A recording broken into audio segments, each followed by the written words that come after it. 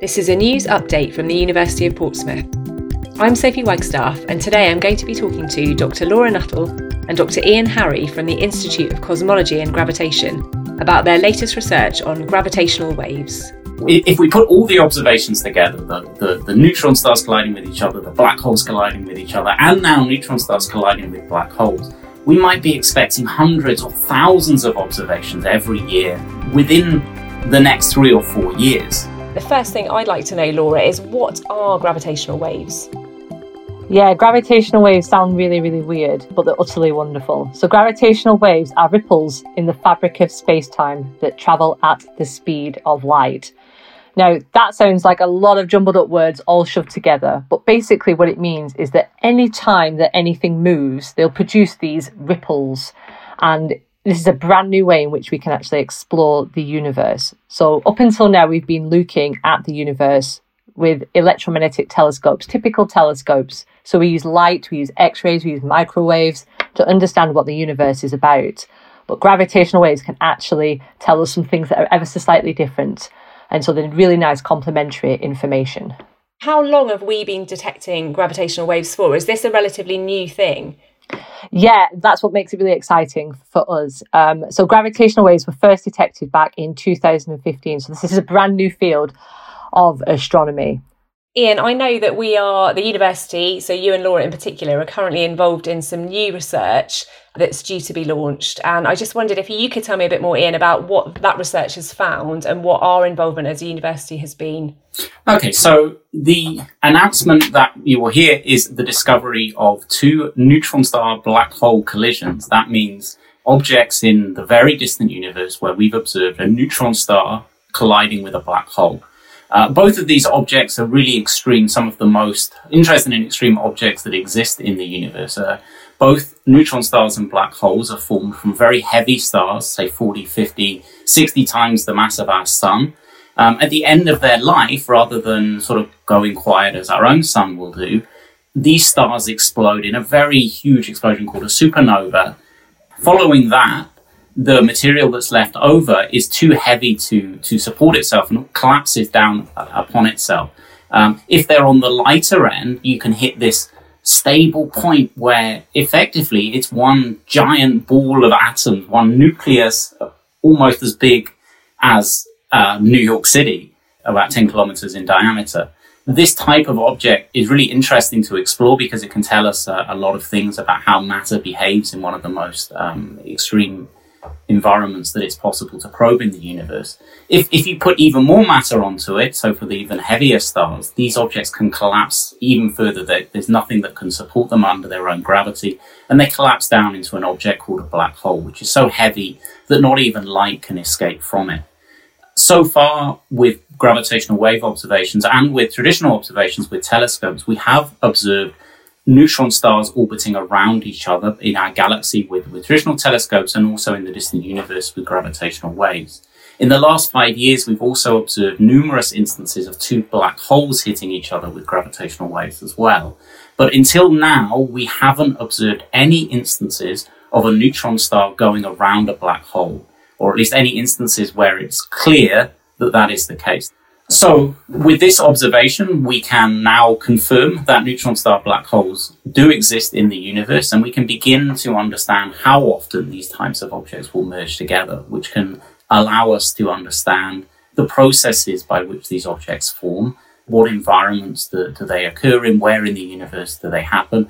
One of the main roles in the University of Portsmouth is to actually observe these compact binary mergers, so the mergers of neutron stars and black holes, as they happen. We maintain and run one of the main search algorithms that is used within the Gravitational Wave Consortia to actually observe these things. The neutron star black hole system that was observed on the 15th of January was identified with high confidence with the search algorithm that we developed here in Portsmouth.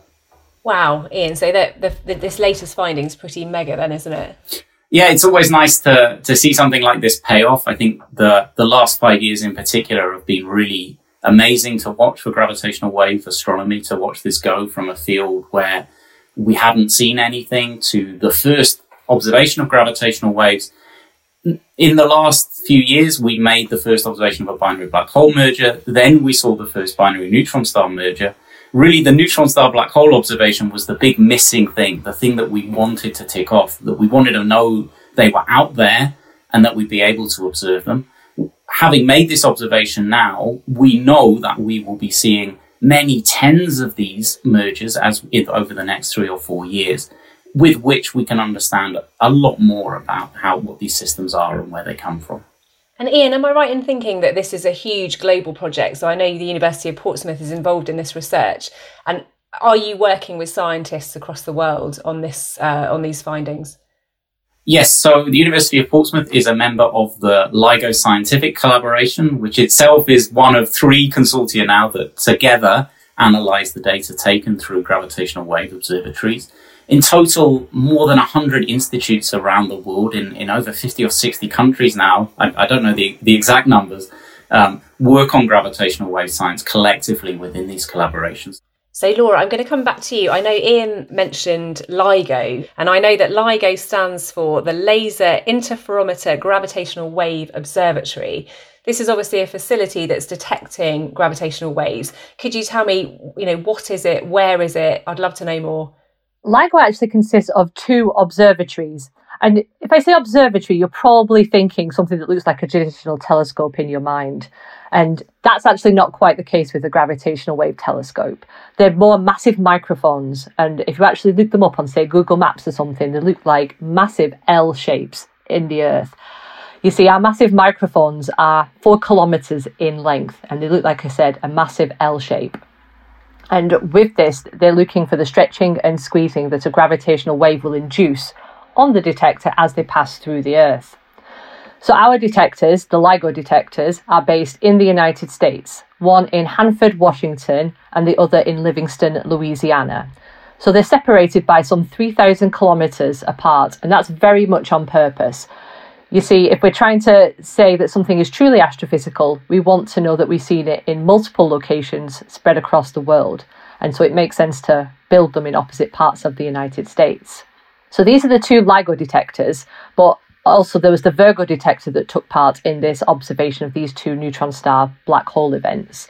And the Virgo detector is a very similar design to the LIGO detectors, but instead their arms are 3 kilometres long. And the Virgo detector is located near Pisa in Italy.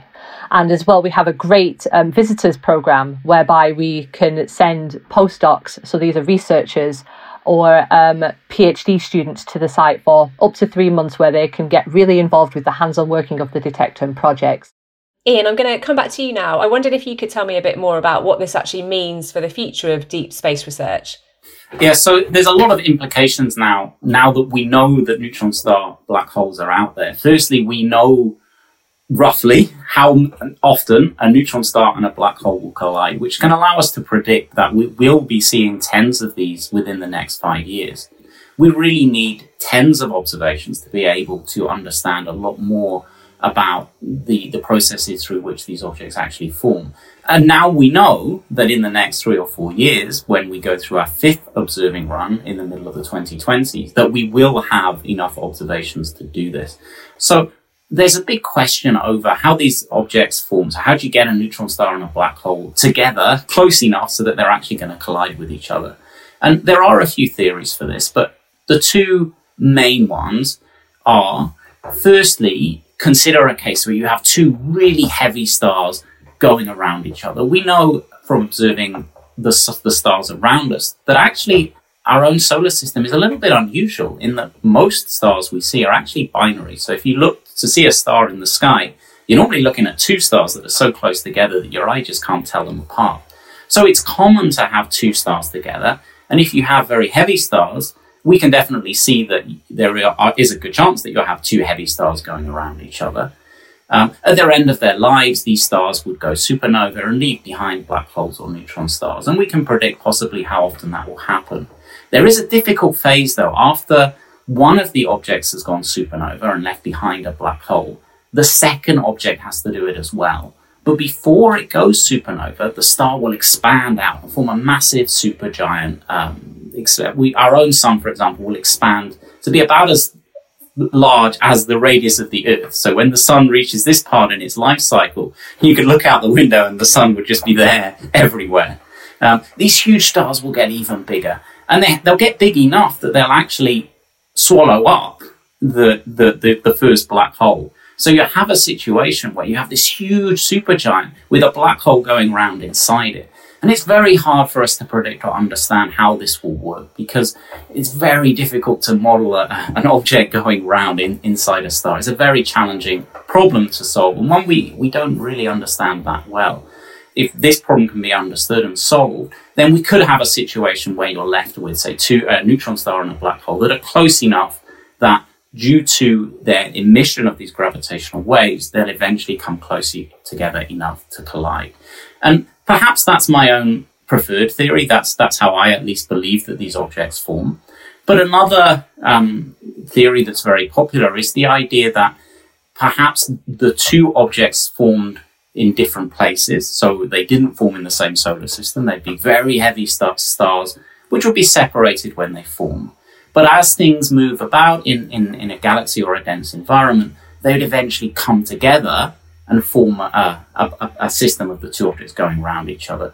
Now, this needs an area where stars are very densely packed, right? Our own location in the Milky Way galaxy, the nearest stars are too far away. There's not enough stars near us that this kind of thing could happen here. But we can observe dense regions of stars, these so-called clusters or globular clusters of stars, where there's a lot of stars very close together, where if you did have neutron stars or black holes being formed, they could come together and they could eventually merge and form gravitational waves.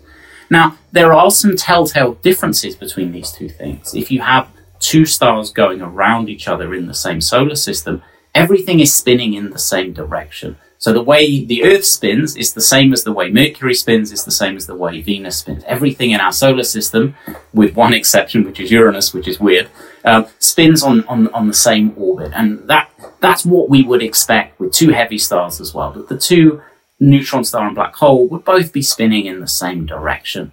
Whereas if they had formed separately and then come together, their rotation directions will be completely different. And if we can measure this, it will give us a telltale sign as to which of these two methods perhaps these systems formed through. There's some hints with our observations that perhaps the rotation directions are not in the same direction for one of the neutron star black hole systems that we've observed, which is a tantalizing evidence that these were then formed through some sort of what we call dynamic capture, where the two objects have come together after they originally formed in different places. So it basically sounds like what you guys are doing is a very, very exciting way of studying the universe, and there's going to be a lot more discoveries to come. Absolutely. We're going to be swimming in so much data, we won't know what to do with it. And that's truly amazing for a field where 5 or 6 years ago, we genuinely didn't think we were going to be seeing anything at all. It's really amazing how much this has moved forward in only a very short period of time. Well, it is really, really lovely to speak to you both, and thank you very much for explaining to me not only what gravitational waves are, but how they're detected, what this new research is about, and kind of, what potentially is coming down the line in the future, because it is clearly a very fascinating and exciting area. Thank you for listening. If you'd like to find out more about studying at the University of Portsmouth, please visit our website, www.port.ac.uk.